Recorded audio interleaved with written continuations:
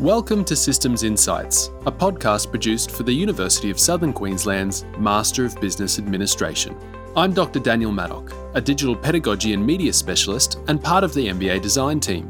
In this podcast series, we talk to leaders from a variety of industries about how organisational systems are designed to maximise the impact of businesses for customers, owners and workers. These interviews were recorded via the internet, so please keep this in mind as you listen to this episode. Nia Yari Giyam, Jaganba na Gayabul, Yarawa peoples, Nia Toowoomba.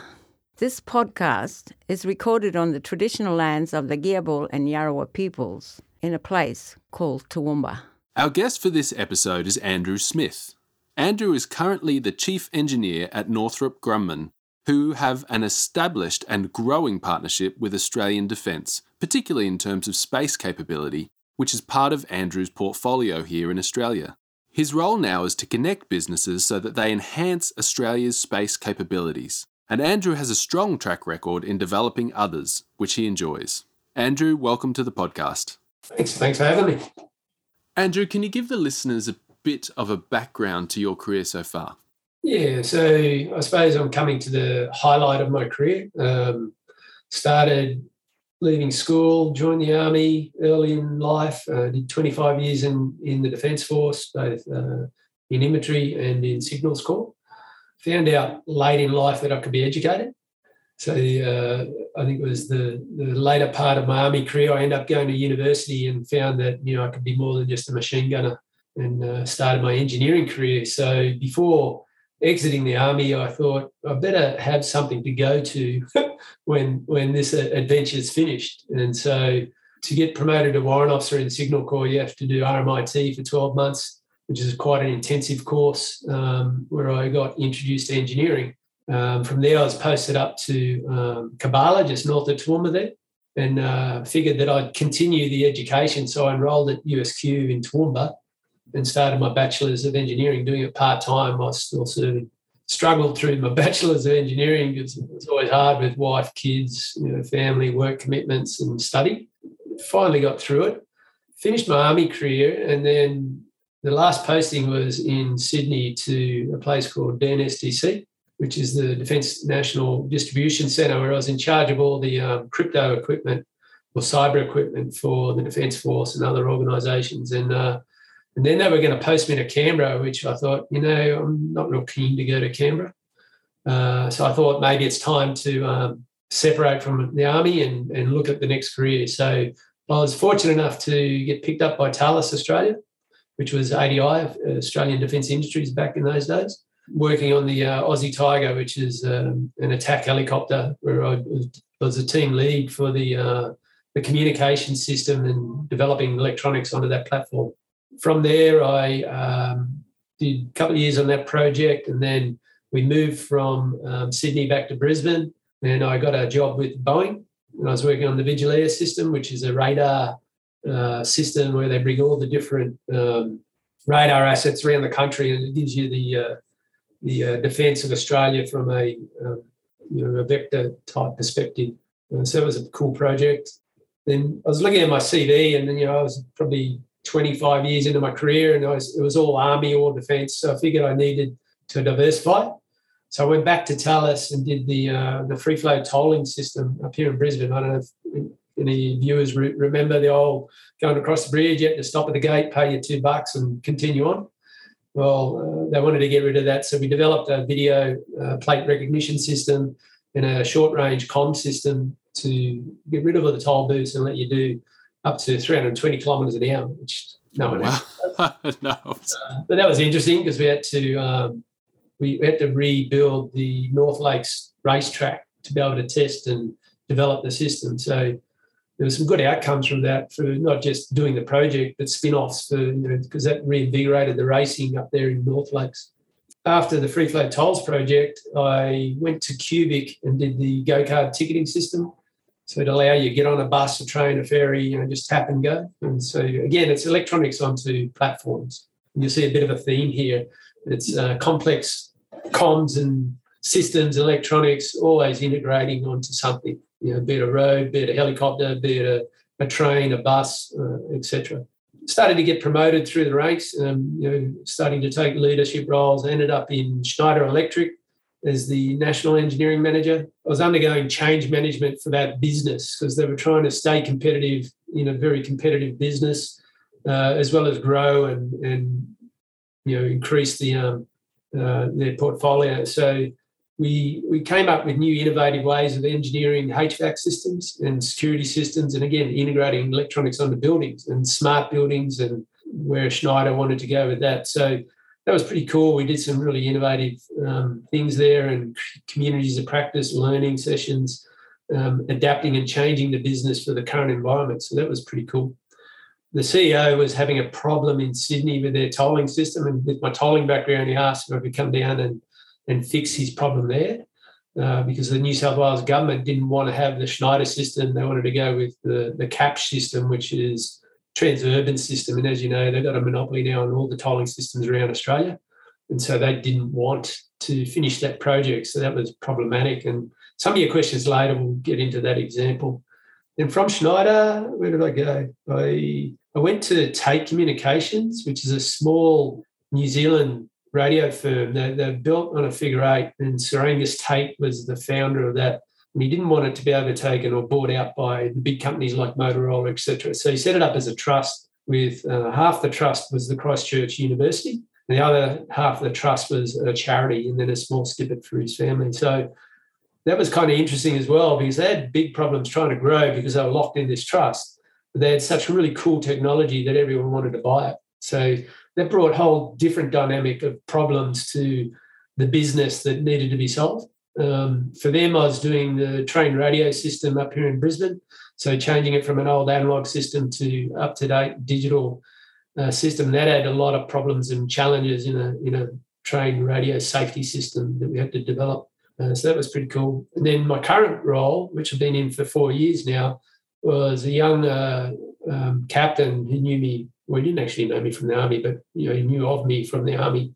Said, "Hey, I've got a problem, Andrew. I've got to deliver this JB 2008, the SATCOM system, into defence, and we don't know how to do it. Can you come and give me half day a week to help me?"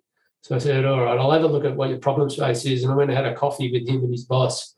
And I was doing a tender for upgrading all the radio systems in the army. And I said, "Guys, this is more than half day a week to deliver this program. This is a full-time job, 60 hours a week."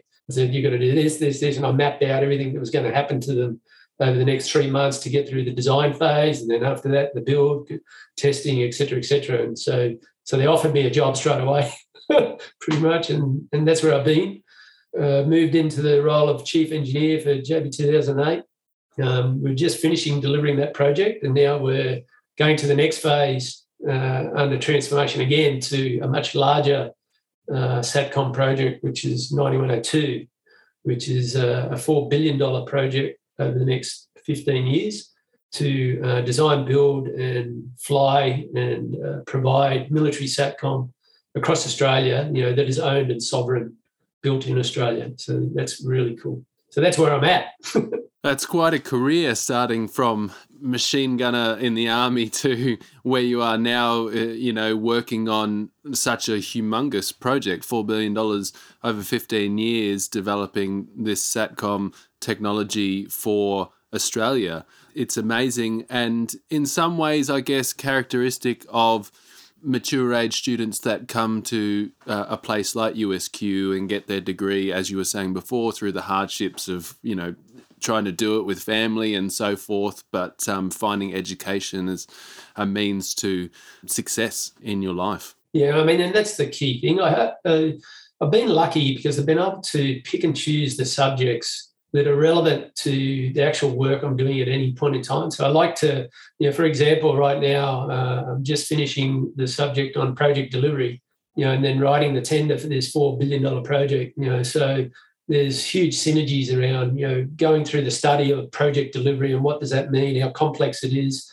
and then writing up a tender response at the same time, really assisted in doing the assignments, and it gives me a deeper understanding as well of the work I'm doing. So if I can keep the subjects aligned to my work, I find it an easy way to get through not just the learning, but going to that next level of learning, because it's a real experience. It's not just, I'm doing a subject, getting a tick in the box and trying to get a piece of paper. that doesn't sort of work for me, and, in all honesty, I think my degrees have come after I've got the promotions anyway. They assist in getting the job, but that's only gets you to the interview. And, you've got to have the experience and the exposure and the expertise behind that to be real and, to stand up and to be able to do it. Andrew, in our MBA program, to shift the idea of what a system is beyond forms of IT, we characterised a system as a configuration of things. Things like people and resources, those things that suit our need to address a problem. Is that a definition that resonates with you in your career, a configuration of things? Yeah, absolutely. I'm a systems engineer by trade, I suppose. That's sort of what I call myself, because it's about systems of systems interacting, interfacing, working together to give an outcome. And it's in all forms and factors. Even if I look at my body at the moment, I'm undergoing transformational change because I'm getting older. I'm starting to get more aches and pains. My knees are a bit shot from being a paratrooper, jumping out of aircraft and smashing into the ground. And so I'm at the point now where, I wake up at 3 a.m. and my back's hurting, my knees are hurting, my shoulders hurting from all the injuries. And so I go and talk to my doctor and I get one viewpoint from him. And he says, well, Andrew, your knees have got arthritis, your back is compressed, and your shoulder, you've got these, dislocation 3 times that have caused issues. And I go, well, that's all well and good, but what are we going to do about that?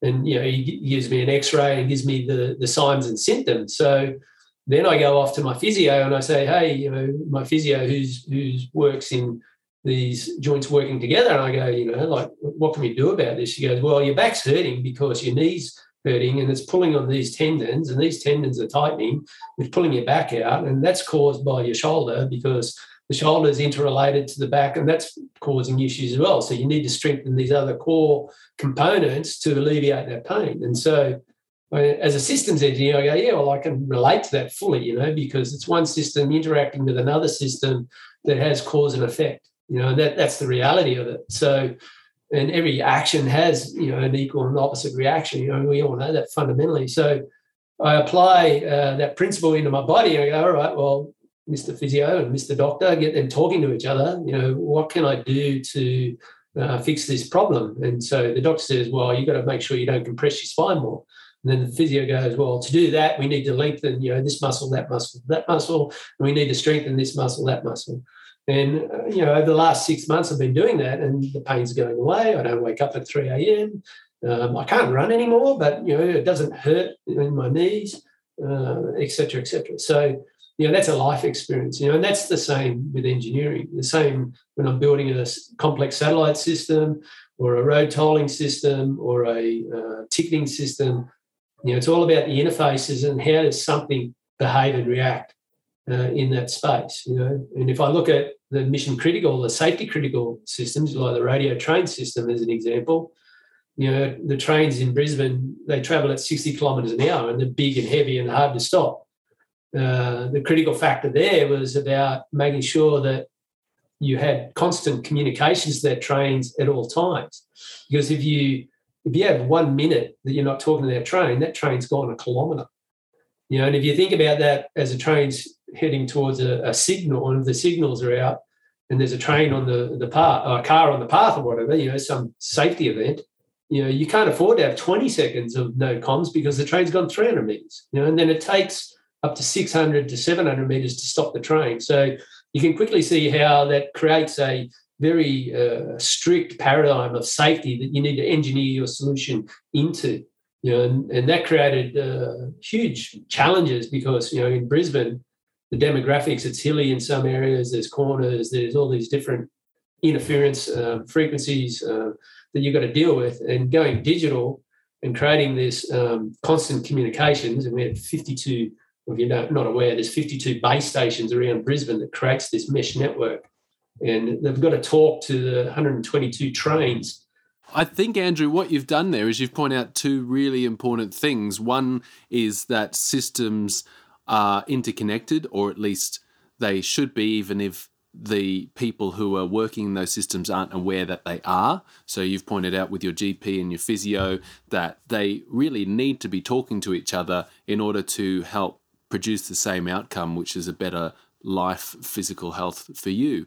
But also you've pointed out that systems extremely important for all sorts of reasons, but therefore they're critical in the sense that you need to have backup systems, you need to have multiple ways of assuring that nothing can go wrong, I guess. Yeah, correct. And then, and the more critical, then the more you need to put into it. And I guess that's something that a lot of your work would be quite critical, a lot of the work that you've done. Yeah, I mean, right now, like building the satellites, so once you launch that sucker, you're not going back. One of the bolts is loose, you can't just fix it.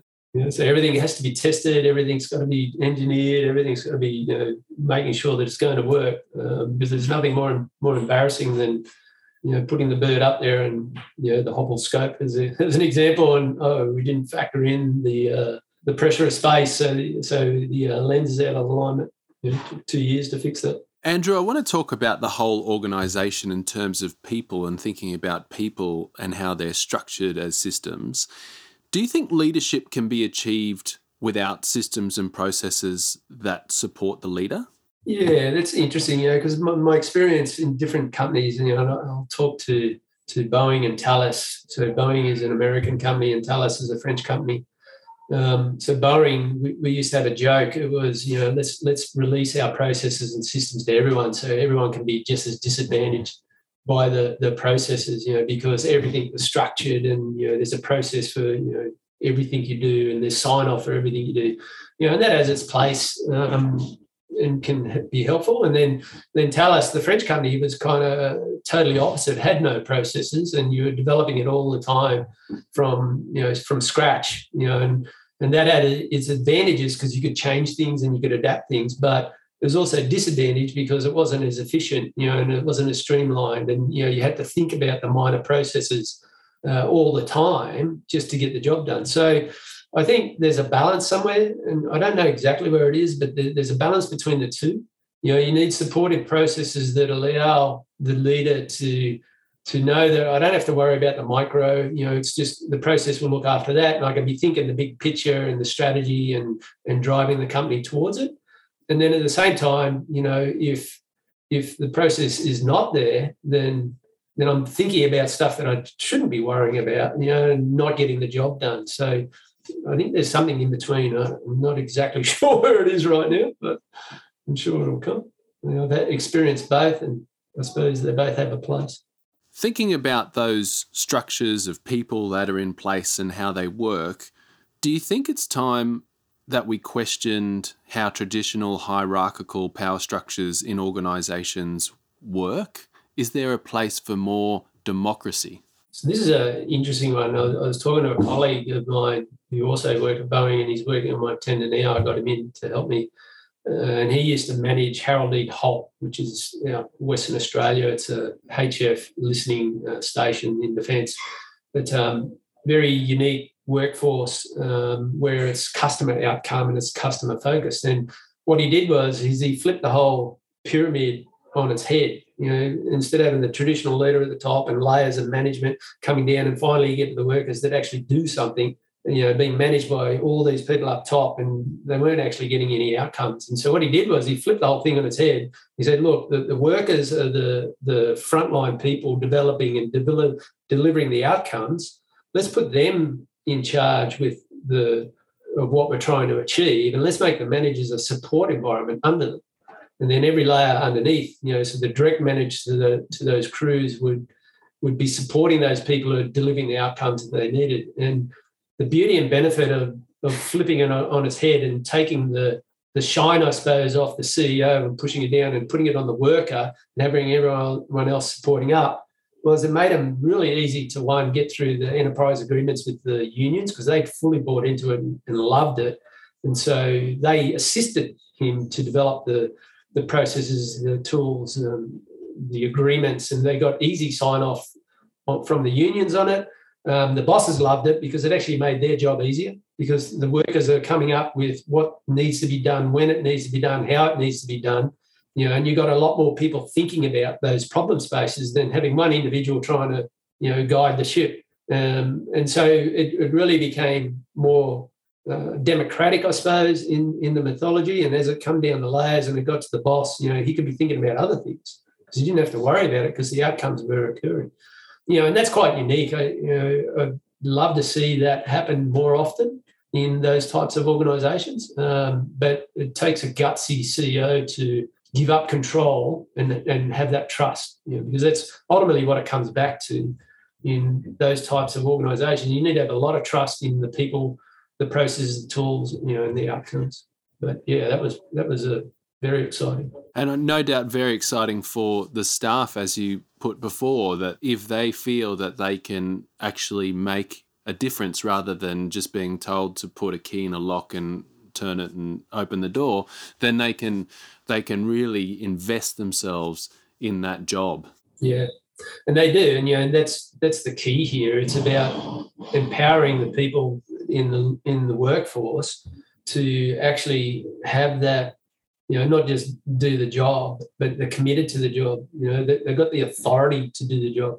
And when we talk about delegation, a lot of the times we delegate activities down, but we don't delegate, the authority or the responsibility. And if you make someone fully responsible for their actions and for the outcomes, you'll get a lot more buy-in to the performance of what they're trying to do, and they'll give you a lot more, and they'll commit a lot more. Often managers will delegate, as you say, a task down and say, we need this done, we need it done that way. Can you do it? And it takes all possibility of any decision away from the worker in that instance. Are they delegating or are they directing? They think they're delegating, but they're just directing, right? They're just saying, do this, do it this way, and so you don't really get commitment or buy-in by the worker. You've got to let the worker come up with the answer. How many workers have we met who say, okay, and then they turn to their colleague and go, I wouldn't do it that way, but that's what I've been told to do. And then sometimes they'll ignore you and just do it their way anyway. So the decision-making power, I guess, is not necessarily always in the right place. If we're employing people who are experts like yourself, how do we make sure that we get the expert knowledge out of them? And that may very well be by flipping the pyramid, as you say. Yeah, and it's the trust as well. So is the advice coming from that expert correct? And I find myself quite often being corrected by even by my graduates. I put 5 graduates on this proposal, and they are just doing dynamic things, and I find them correcting me all the time. And I go, beauty, there's 5 of you, 1 of me. I don't have the right answer all the time. It's like when your kids catch you out. Yeah, they love to point it out. Yeah. If I one small, well, actually, you're 2.2 degrees off on that. They love to let you know. Andrew, one of the things we discuss in this course is how complex problems frequently provoke complicated solutions from management. And I'm sure you're very aware of this because you've worked in a lot of roles which have very complicated problems that need to be solved. But often simple solutions can be put forward by other people in the organisation. Can you talk a little bit about that and how the right people can provoke a much simpler solution? Yeah, I mean, the challenge there is, depending on the organisation, everyone's looking at the boss to have all the answers. And a lot of the times the boss doesn't have the answers, and the answers are sitting inside the brains trust. And it's how do you encourage that team to come forward with those ideas, and I've seen over time, sometimes it's easy, sometimes it's difficult. And it really comes back to, the team dynamics and getting that interaction between the members where they can trust each other and feel free to say something and not get criticised or condemned over what they're putting forward, whether it be right or wrong. Because I've found myself many times starting a workshop thinking I had the correct answer to find out that, like, I'm 180 degrees out of phase. I had totally the wrong viewpoint of where to go, and having workshopped it with the team, by allowing them to challenge me and to not criticize, but to really put their point forward, I've found I've come out of the meeting with a total different viewpoint. And we've changed direction in that meeting through the group think and getting consensus on where to go. So the challenge is as a boss is allowing them to think and then allowing them to have a voice, and then having the maturity to be able to say, all right, maybe I'm wrong, and maybe you're right. 90% of the time I am wrong. and also allowing within that groupthink them to be wrong occasionally too, and that's okay, so that they feel confident to come up with ideas. There's nothing worse than not making a decision. And depending on the situation, what you're trying to do, you should always at least go in a direction, whether it's right or wrong. It's at least you're going somewhere, and you can always adjust and change after. And that's the other part of good leadership, is allowing it to grow and develop the way it needs to, but then also allowing it to move and change if required. Businesses, Andrew, and their customers are part of a joint system, those systems that we were talking about earlier that fit together. But we in the MBA see them as integral to the business system themselves.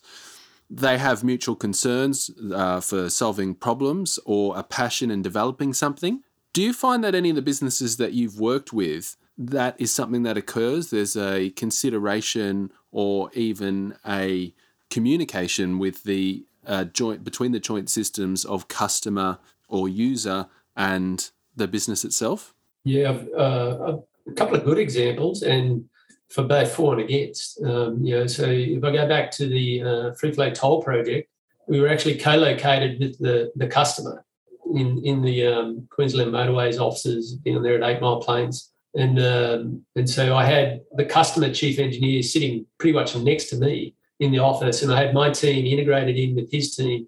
And so it worked really well because we had very fast decision-making, and we could bounce ideas off each other, and you build the rapport and the trust with your customer, and you get very intimate in the whole process. And the reason it worked really well is because, they didn't know how to do complex systems engineering, and we didn't know exactly what they wanted from a solution at the start. We had to actually develop it. I went over to Paris and talked to my French colleagues and said, okay, where's this tolling system? And they showed me an empty gantry, and they said, Andrew, here it is, you must develop it. I went, what?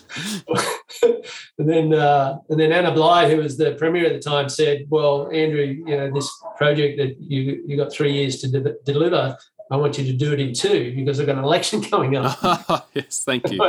Oh, my God. And the only reason we could deliver in 2 years was because we had that customer intimacy and that integrated team that worked really well.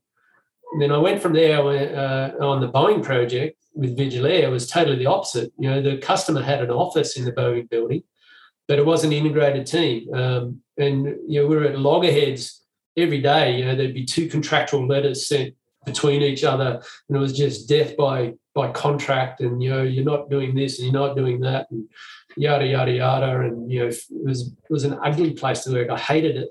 And you get to the point where you don't even want to go to work for the day because it's just going to be conflict all day, and you're not going to move the program forward. And that program ended up twice the budget and twice the time. And you look at it and you go, that's crazy. If we just cooperated and talked to each other and communicated and integrated, we would have saved a whole lot of money and a whole lot of time. Phil Mumford was the CEO of Queensland Motorways at the time when he promoted that integrated solution. And he pulled me aside. He said, look, Andrew, I'm not here to send you broke. Everyone's going to make a profit, but I need this done on time. How do we achieve it? And he put the problem back onto us. He said, if anyone on my team is not helping you, let me know. I'll go talk to them and realign their position. So that works super. So when I came onto this project and I came in late and Stu said, I've got to deliver this SATCOM system, I said, well, the first thing we need to do is get intimate with our customer. And we created that environment, even though we weren't in the same office, we created that, listen to the customer, integrate them into our process, get them into the decision cycle. And the beauty about that, and Northrop uses Agile methodologies, and Agile supports that. It's what's important to you, what's the very first thing you need, how can we work together to deliver that? And again, it creates the dynamic team that everyone really energizes up and they want to come to work every day. And it's exciting, as opposed to when you're confronting and fighting, it's horrible. So I know what I prefer to do. Andrew, we've been talking about connections of people, these networks.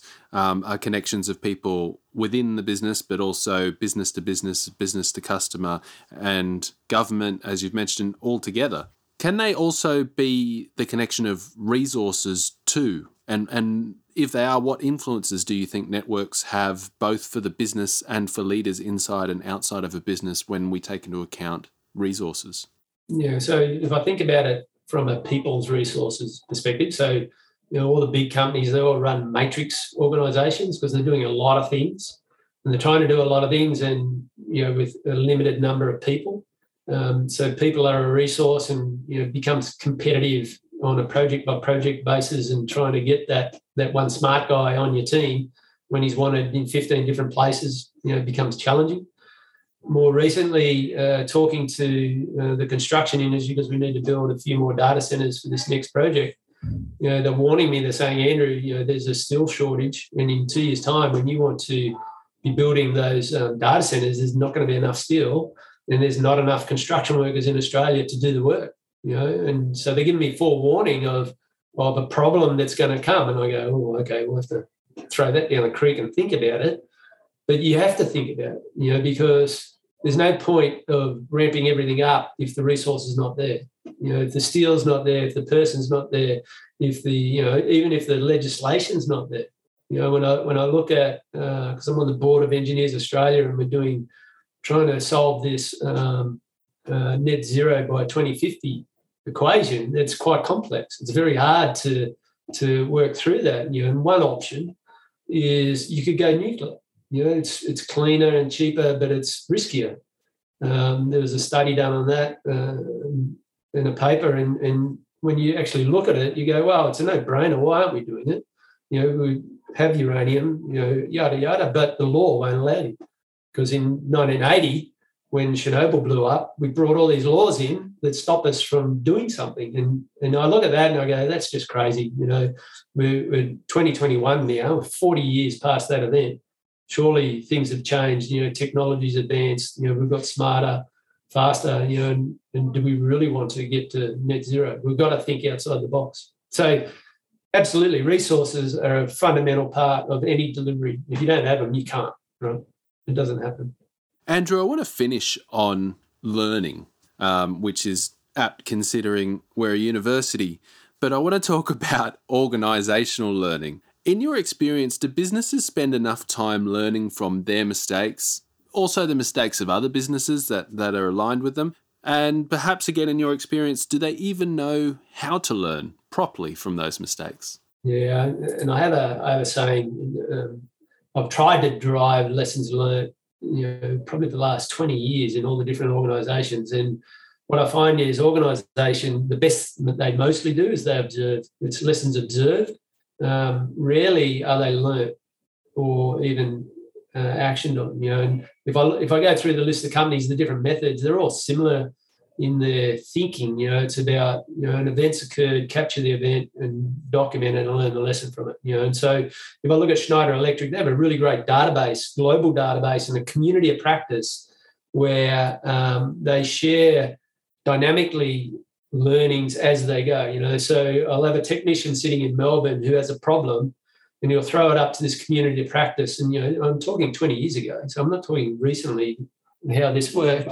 And this community of practice would have guys in Sweden, the UK, they're all bought into it. And so he'd get answers like in 2 or 3 hours, he'd get 15 different answers of people who've experienced that problem. And then he can make his own determination from, that collective knowledge that sits in that ecosystem. And I found that very interesting, because they've got to be passionate people that buy into that community of practice. So what I did was I took that community of practice thought back then and said, righto, we need to now elevate our engineering to the next level.